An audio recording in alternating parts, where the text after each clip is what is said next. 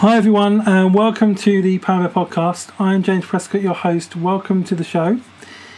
I'm absolutely delighted to welcome a new guest to the show today. Welcome Irene Cho. Hello, thank you so much for having me. I'm so excited to be joining you today. Yeah, I am. Yes, I've wanted you to come on. I've wanted to have you on for quite a while, and I'm excited to talk to you. Yeah, coming at it all the way from the west coast of America. Exciting. Yes, I get to come visit you from right next to the beach. In Venice, or near Venice. I'm technically in what they call Silicon Beach, which is Playa Vista. Like Google, YouTube, Yahoo, all of those. They have little mini campuses where I live. But it's right next to Venice for any of you who watch NCIS Los Angeles, or if you know Arnold Schwarzenegger, he started his weightlifting career in Venice Beach with the Muscle Beach. That's all in that location. So I'm enjoying being here. I've been here for 2 years now, and it's nice because I can take little afternoon, morning strolls right next to the marina and enjoy the ocean breeze. So that's quite lovely. Yeah, it sounds really nice. I love the west coast of America. No complaints for me about that. And you do a lot of done a lot of work in non-profits and done a lot of. You talk about you're kind of an expert on race, diversity, and inclusion, and you've got a website where you do a bit of writing and stuff as well. So it's really great stuff. So tell us a bit of your story. Yeah.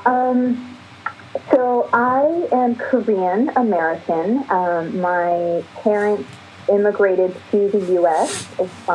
In their mid-20s, back in the 70s. Totally dating myself now. But but they came and then had me. So I am U.S. born. Born in Los Angeles, then moved to the East Coast. So I grew up really during my formative years on the East Coast in New York and Philly. So I've technically been in Los Angeles the longest, but consider myself to be an East Coast girl in all respects. There's outside of living now by the beach, in all honesty, I kind of loathe Los Angeles because I love the four seasons, and I miss, in particular, autumn and winter. And so, I've been griping. I've been here for 25 years, and I feel like only the last 2 years living by the beach, I've been like, okay, this isn't bad type of deal. But so that's a bit of, my ethnic background, and I really was, I come from a Christian background. I came to believe in Jesus when I was in elementary school, but then really committed my life to being a Christian and dedicated, deep, in serving the church and serving Jesus in high school. But in actuality, I wanted to be a journalist. I wanted to be the next Connie Chung and, make it on the big news screen and live in a penthouse in New York City. That was my kind of high school glamour, idealized, goal in life. And God had a very different plan. And I received what we call a calling. I had a very strong conviction, a very spiritual encounter, an experience by which I knew that I had to serve in any capacity that I wanted to, and then really serve youth kids. And so my field and focus has been serving the church and serving youth kids from junior high onward. I don't really do elementary. That's always just a joke.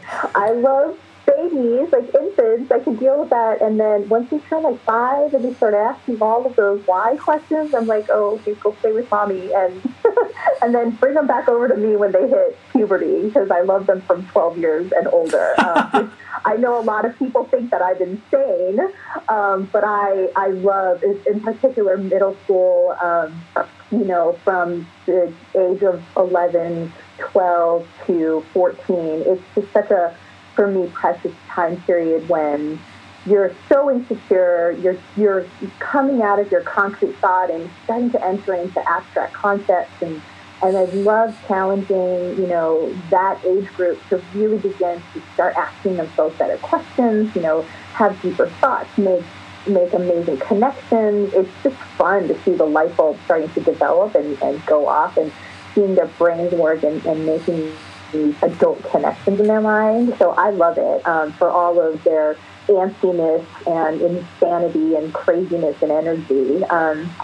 So I worked in the church and nonprofit world, in the church, and I moved into nonprofit, but still focused predominantly on youth for the last 25 years. And in actuality, it's really interesting that I've been, increasingly more recommended or looked to as the expert on diversity and race, because I still feel like I'm a newbie, and I've been doing this for the last 4 years, really starting to lean into my awareness and my knowledge, and really speaking up on behalf of, race issues over the last 4 years. And I think what's really interesting is my background in my vocation has predominantly been in Korean immigrant church settings, and then moving into urban context.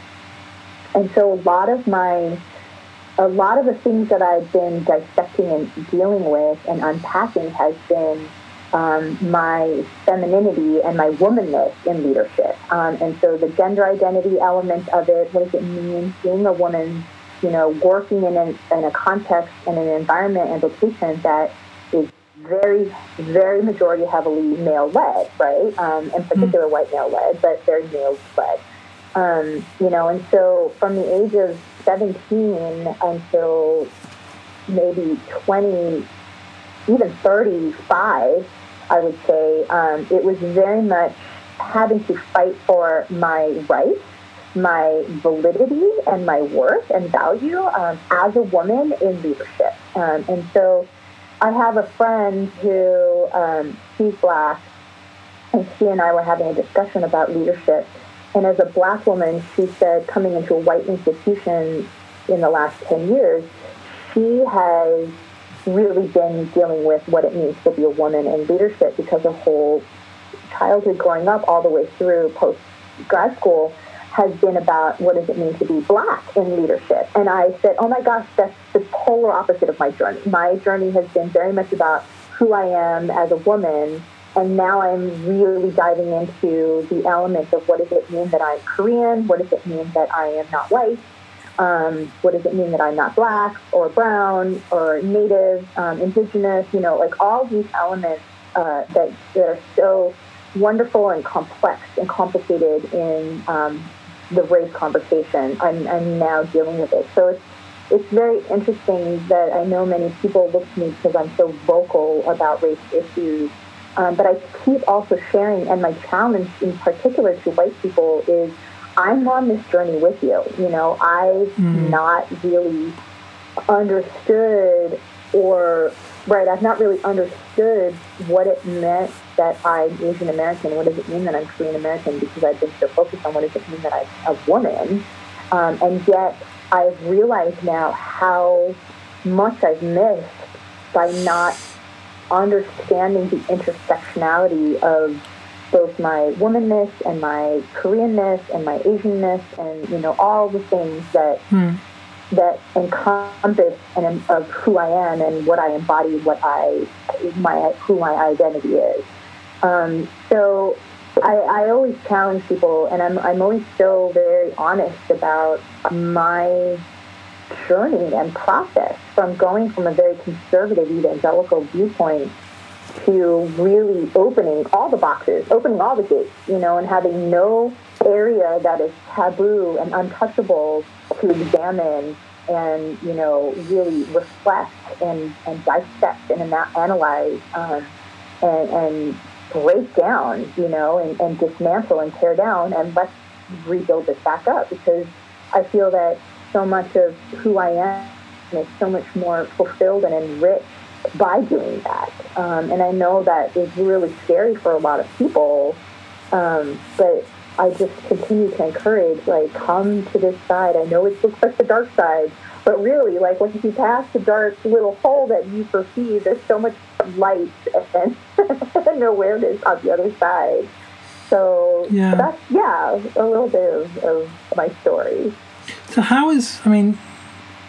it looks like you've been on a faith journey, like a lot of people have, from kind of conservative evangelicalism, whatever, to something very different. And what did that journey look like? What was the experience of that like? It's a great question. Also very complicated, as so much of life is, right? Yes, absolutely. So I actually grew up Pentecostal, so I grew up in the Assembly of God denomination. Kind of, I wasn't, my family wasn't very devoted to a certain particular denomination, but the school and practice was very Pentecostal, very experiential, a lot of worship, a lot of prayer, all these different things. So I did not grow up with the kind of,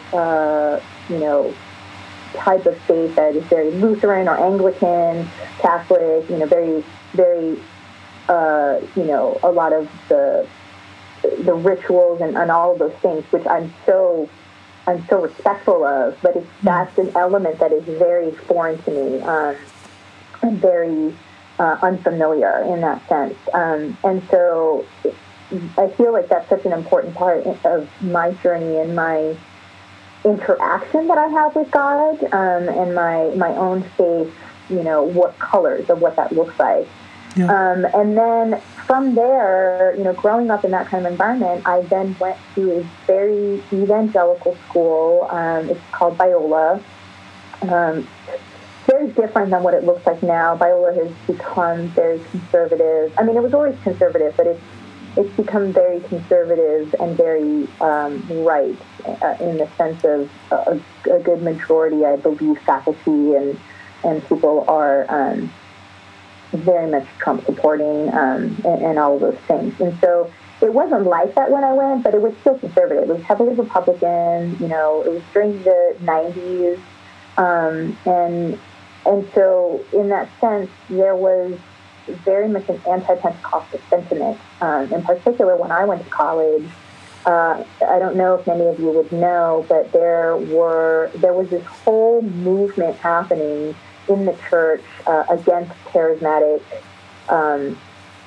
school of thought. And so Vineyard was on the rise, all these things. And so there was a push against that kind of experiential type of faith, with John MacArthur, Hank Hanegraaff, all these books were getting published about how charismatic gifts are from the devil, pretty much. So I know, we're dealing with so many other things, but that was the hot ticket topic, that we were talking about all the time back in the early 90s, which was really core-taking for me, having grown up in that experience, and all of that. And so it was very interesting of my faith development, because through my experience, my college and my grad school experience, I felt like I developed a very solid foundational theological education, and a lot of great techniques by my hermeneutical, exegetical, all of the things where we dive into the languages, the original languages. I still appreciate my professors and how original context was so deeply ingrained in us. And so for me, this is why when I ended up starting to meet white people and white Christians who were so staunchly adamant about how white Jesus was. I could not understand that. Like, even in my conservative school, the concept that Jesus was European and white, like, and it was a very interesting time because we did actually have a gigantic mural on campus with a picture of this 30-foot Jesus who very much looked like a European Jesus. And yet in my classes that I took, my master's classes and in all my Bible classes, that was never an issue. Like, Jesus was Jewish, Jesus was Middle Eastern, Jesus was brown, like there was no question of that. And so it was very interesting, I think, in that journey, like trying to even unpack what all of that means. As you're really starting to dive into the issues of race and ethnicity and culture and diversity and all these things. So I think, I feel really fortunate, we could say blessed, fortunate, whatever, to have been able to experience a variety of schools of thought. And I think that probably also is part of why I'm more open to the fact that, what does it mean to dismantle and rebuild up your perceptions of what you've been raised to believe, and how those shouldn't be and aren't written in stone, that there is a wide variety of our views of God, of who God is, all of these things that I never feel altered for, I think, because of the fact that my schooling and upbringing just didn't allow that. I was continually put into situations where I would be told that this is the altar by which only God could be worshipped, and then something would come tearing it down, and then it became an exercise of, okay, what then? How can God continually increase in magnanimous, all of his magnanimous and he, she, they, ways of which we can perceive who God is, and God being able to contain that and hold that and our faith in that to not be threatened by the fact that we all come to the table with different stories and different perspectives and different views and angles by which we interact with God and how God interacts with us. And so, yeah, that's a bit kind of where I'm at now. Yeah, it's an interesting thing, isn't it? When you start making that journey, because it almost becomes like a snowball effect. Like, once you started, there's almost, if you're really growing, there's no end point. There's no destination. It's just, you keep growing, you keep asking more questions, and you keep learning, and you keep asking more questions, and then more things come up, and it just, things just open out, and it's an ongoing journey. I know, and I think so. I also went through a faith crisis. So my life has been very difficult. I am a rape survivor. I was raped by my senior pastor when I was 18, so I was over the age of whatever, all of these things, all the lovely laws that protect abusers. So, I had that, my father was an alcoholic, and more recently in the last 10 years, I've discovered, he was also a drug user. He was very absent. He was a good man, he never beat us, he never did any of these things, but he was very negligent and very not available. So, having those daddy issues, and then just continuous struggle of, again, all of the pushback of this is my conviction of where I need to be serving, and the constant berating, dealing with men.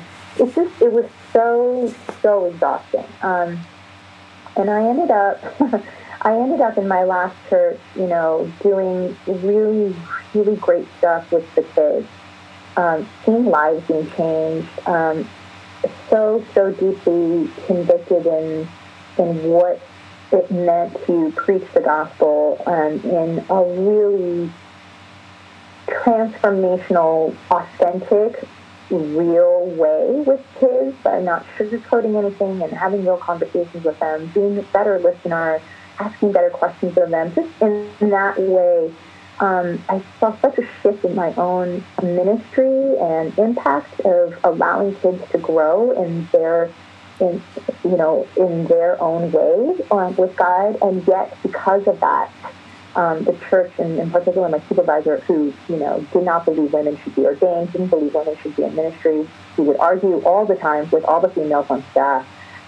One time he argued, because women have menstrual cycles, that's another valid reason why women shouldn't get ordained. I got fired from that job, and it was like the straw that broke the camel's back, and I spiraled into a faith crisis. And like you said, once you start really going down the rabbit hole of, is this fake? Is this propaganda? Is God real? And I, for a few years, had this very, very difficult struggle falling down the rabbit hole with knowledge from my head of all that I've learned, all that I've been taught, and in my heart, the anger and the pain and just being done with everything, right? And I can only chalk it up to some element of the Holy Spirit, holding on with a very, very, very fine thread, where I didn't take that last final step off the cliff and say, I'm going to declare myself an atheist or an agnostic, and God is no longer, there is nothing, and I slowly kind of walked away from the edge of the cliff for the silent, small, quiet voice that was saying, but what if? Just what if God is real? What if this isn't propaganda? Are you willing to throw it all away for that potential what if?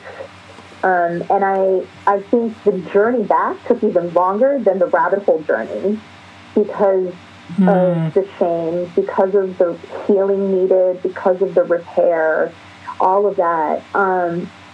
And I will say, even at the end, I don't know if I fully would have come back wholeheartedly into my faith and my commitment to God had I not had the most profound spiritual experience I'd ever had. It was otherworldly. It was my Damascus Paul experience on the road to Damascus. And that has become my center point, by which, I think there is some entity that is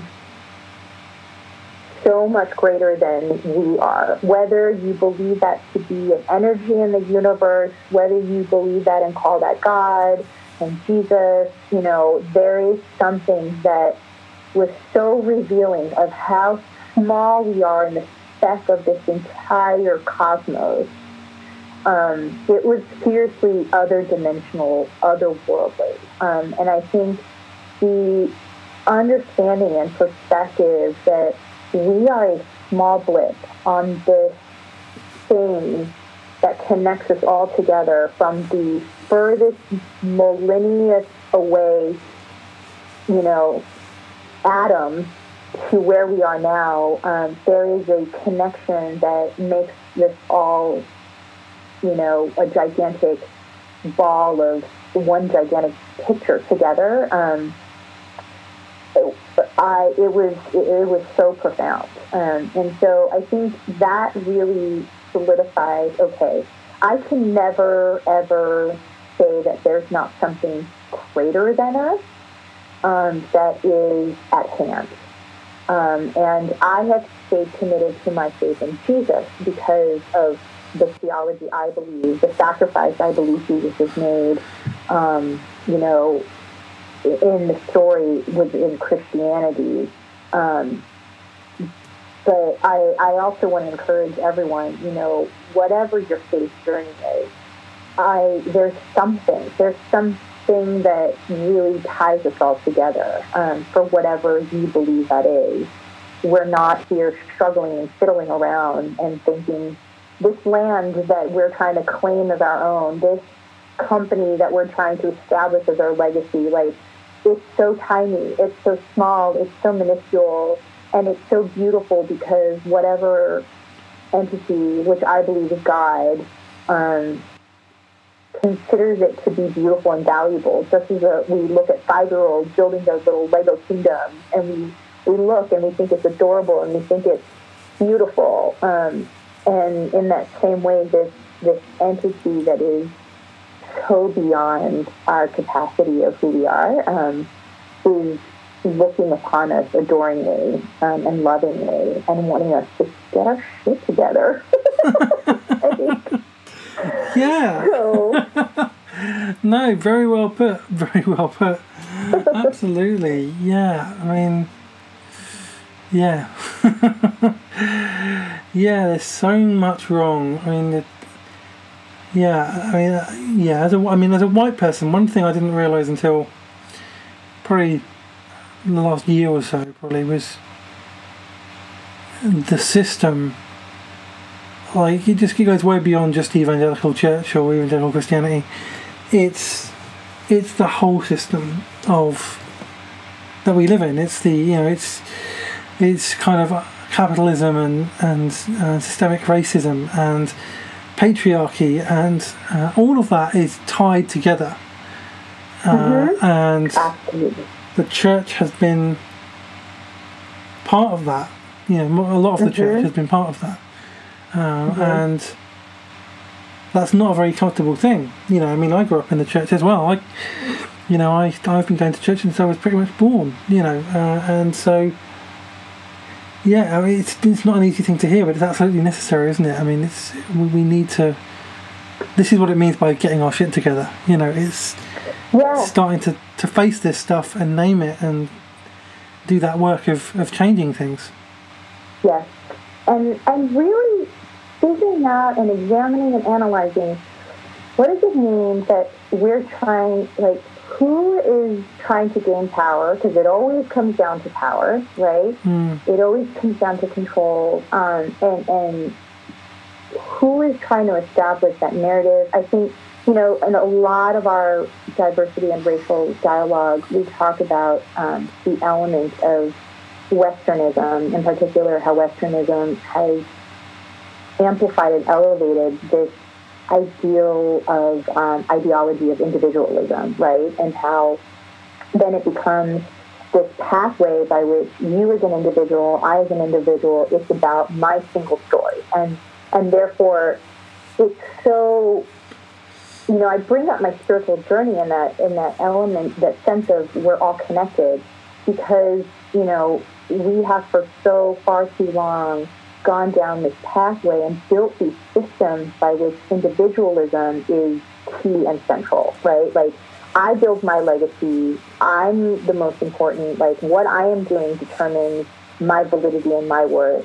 And that is so against everything by which it is written in Scripture, right? It's not about the individual.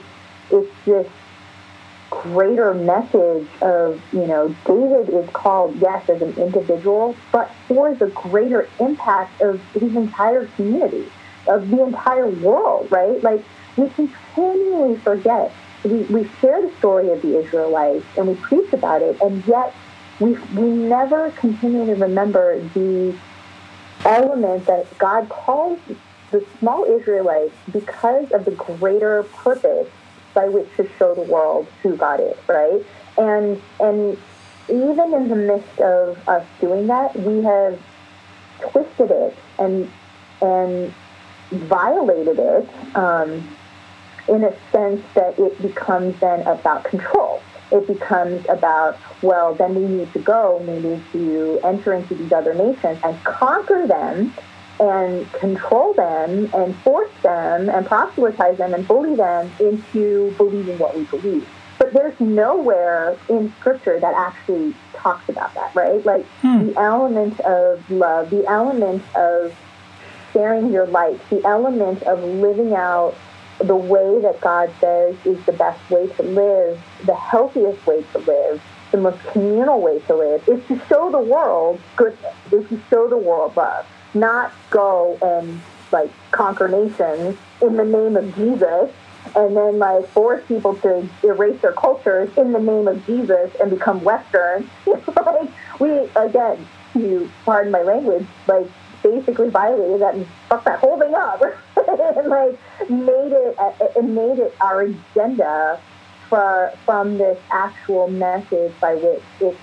it's humility, it's Philippians 2, it's giving my right up, to show you what sacrifice means, to show you what community means, to show you what love means, on all these things. And we completely, I don't know, really, if we look at church history, if the church has ever gotten that right. It's an ever battle, I think, that we read scripture. It's a repeated message over and over again because humans. Oh, the humans, right? This is what we do. And we continually, I know men get a bad rap. I don't know. I say, let's give it a go, and let's see if women can do it better. If not, you controlling and territorial and conquering and all of these things that are predominantly led by testosterone. But,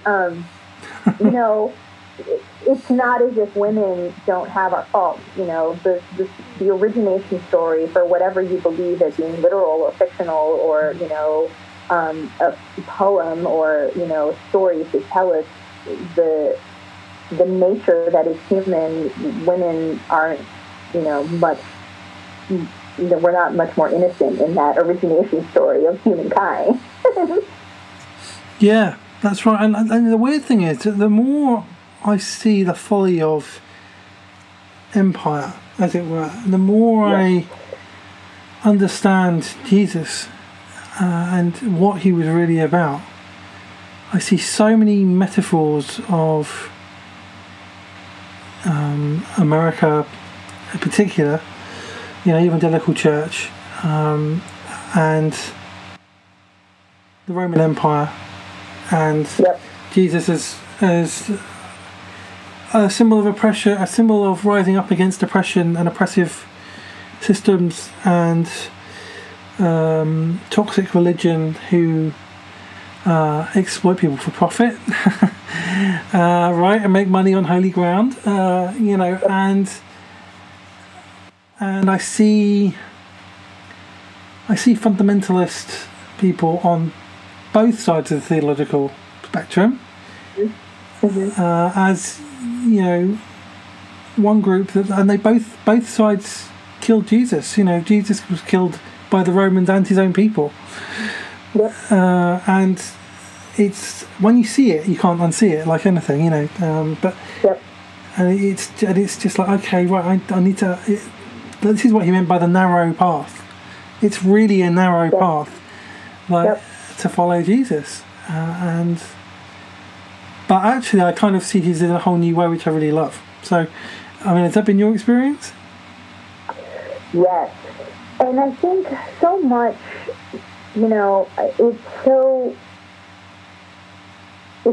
phenomenal to repeat reading and seeing how, the church for so long has tried to unpoliticize their faith by saying it's disconnected from the world. They're Gnostic in that sense, right? Well, we're going to do faith things over here, and then we're going to do worldly things over here.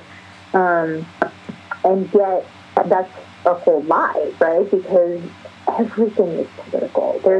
When you're talking about power, there's no way to remove politics out of anything. And so even in the narration that we talk about now, unpacking, like, what does it mean that everything has been Western and white in the formation of evangelicalism in the U.S., the church in England, how much of that was so much about politics. And we have made this Jesus, and we've made this faith, this Christian faith, so generic, and yet it's not generic. It's generic in the sense that somebody's still owning that generic brand. Somebody's still making a profit off that generic brand, even if it's not a name brand, right? So we call it generic type of faith and not political, but somebody is banking on that. And that somebody has been white people in the U.S. in particular, and white people in England in the history of being the previous world empire. And, we see when we actually dive in, Otis Moss III gave an amazing sermon at the Christian Community Development Association. He's talking about how Jesus, we try to make him not political. And yet, when we look, Barabbas, who was chosen to be let go, to be freed, and not Jesus, was a extremist, political instigator. He was, a leader that caused chaos. And the people chose a political leader over Jesus. It was a very political debate on whether Jesus was trying to uproot and rebel against the government or Barabbas. Like, it was not a just simple two random guys, who they're pitting against each other. Jesus was very much in the middle of a debate on whether or not he was violating government authority. And so for us to say, oh no, Jesus isn't political, is bullshit. It's this again narrative that we're trying to water down something that God very much is aware. And I know that some American churches, even today, try to say Jesus said, "Give unto Caesar's what is Caesar's." And honestly, it's because empires will always exist. And that's why we see it all throughout the Old Testament. We see, the idea that we will have these spaces of human communities and living without government, without an empire, is naive, is completely ignorant. And I don't think the Bible is actually telling us how to overthrow empire. And that's the concept, is Jesus is saying, Caesar will be there. Whatever image Caesar is, whether it's the Babylonian Empire, whether it's the Roman Empire, the Greek Empire, the English Empire, the American Empire, empire is going to be. It's the concept that I feel like, Scripture teaches us is how we, in the midst of empire being there, we create a balance from that. We continue to push from grassroots that there is more to this world, there's more to this life, there is a greater ideology than just following what empire is saying is the standard. And that will change with each empire. And that's why I don't think that God, again, all these things are getting dismantled right now with statues in the U.S. being torn down and, all the history is coming up. We're finding out, I just found out 4 days ago, Mount Rushmore, famous Mount Rushmore in, North, South Dakota, was created by one of the head leaders of the Ku Klux Klan. Like, yeah, what? I just found that out too. Yeah, incredible, really. When you think about it, yeah.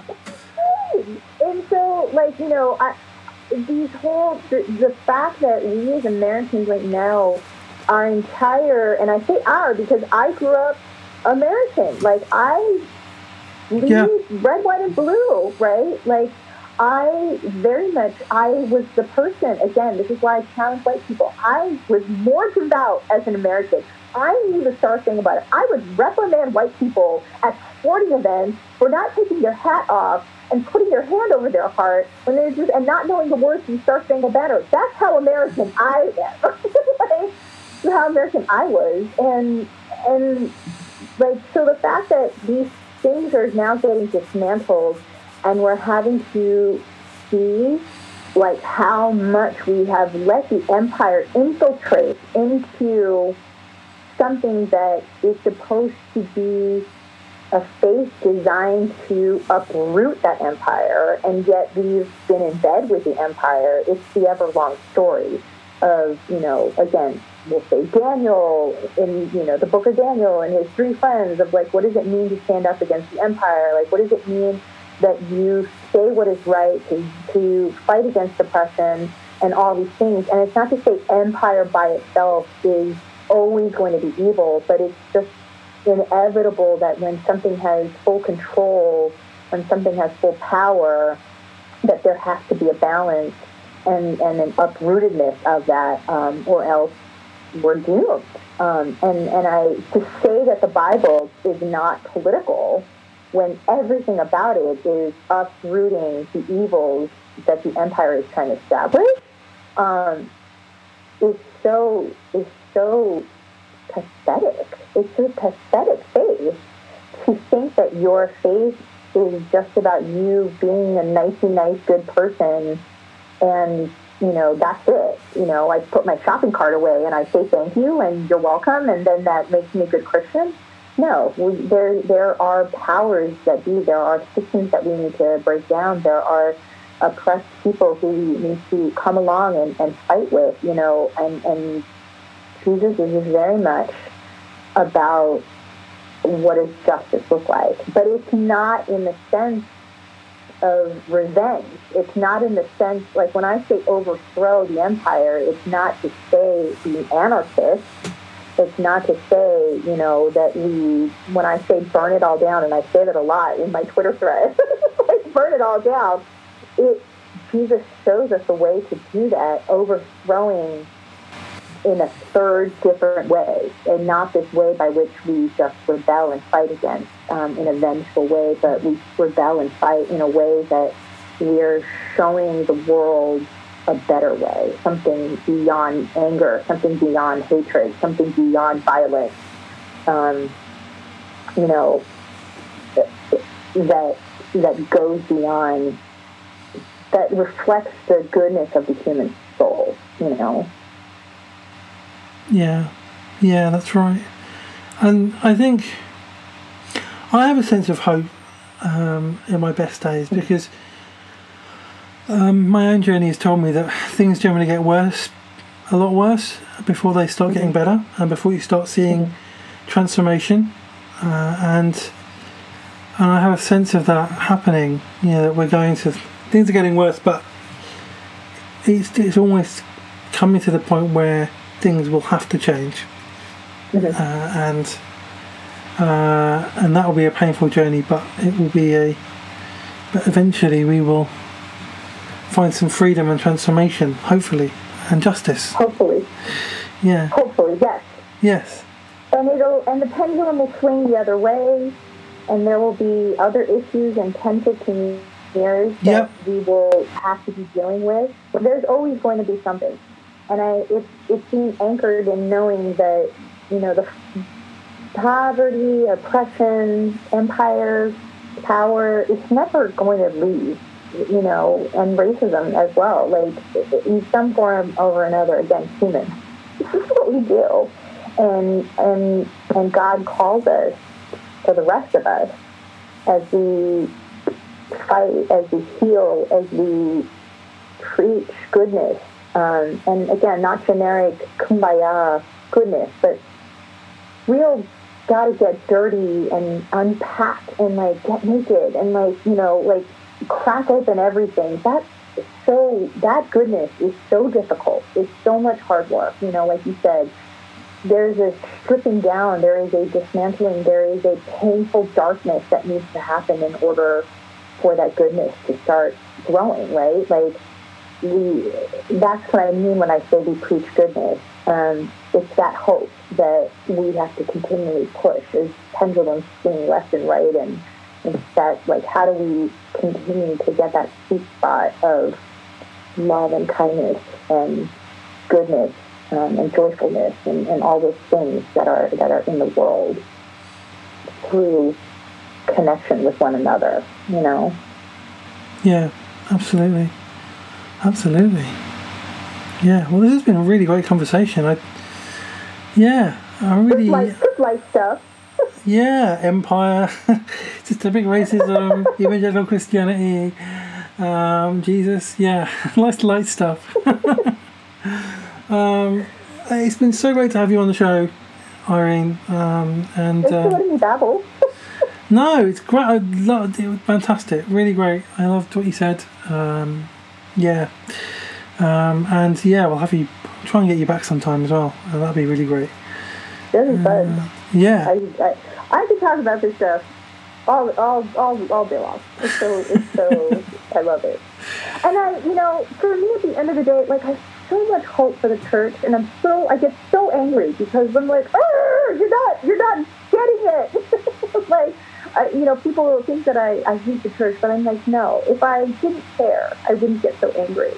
that's true. That's very true. Yeah. That's true. Yeah. And where can people find your work?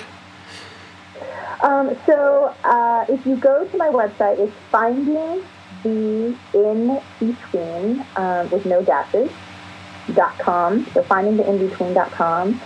You can find me on all social media stuff with Irene M, as in Michelle Cho, Cho. I always tell people that I'm the most raw and gritty and angry on Twitter. I'm more insightful and a bit more profound on Facebook, unpacking some of my anger. And then Instagram's usually more fun, and I'm just stalking and lurking on TikTok, so I'm not really, I don't do the dance videos. I don't expose my dorkiness, I'll just be like that to the world. Oh, fantastic. Yeah. Well, thank you, and thanks for listening, everybody. I hope this has been really encouraging for you as well. So take care, everybody.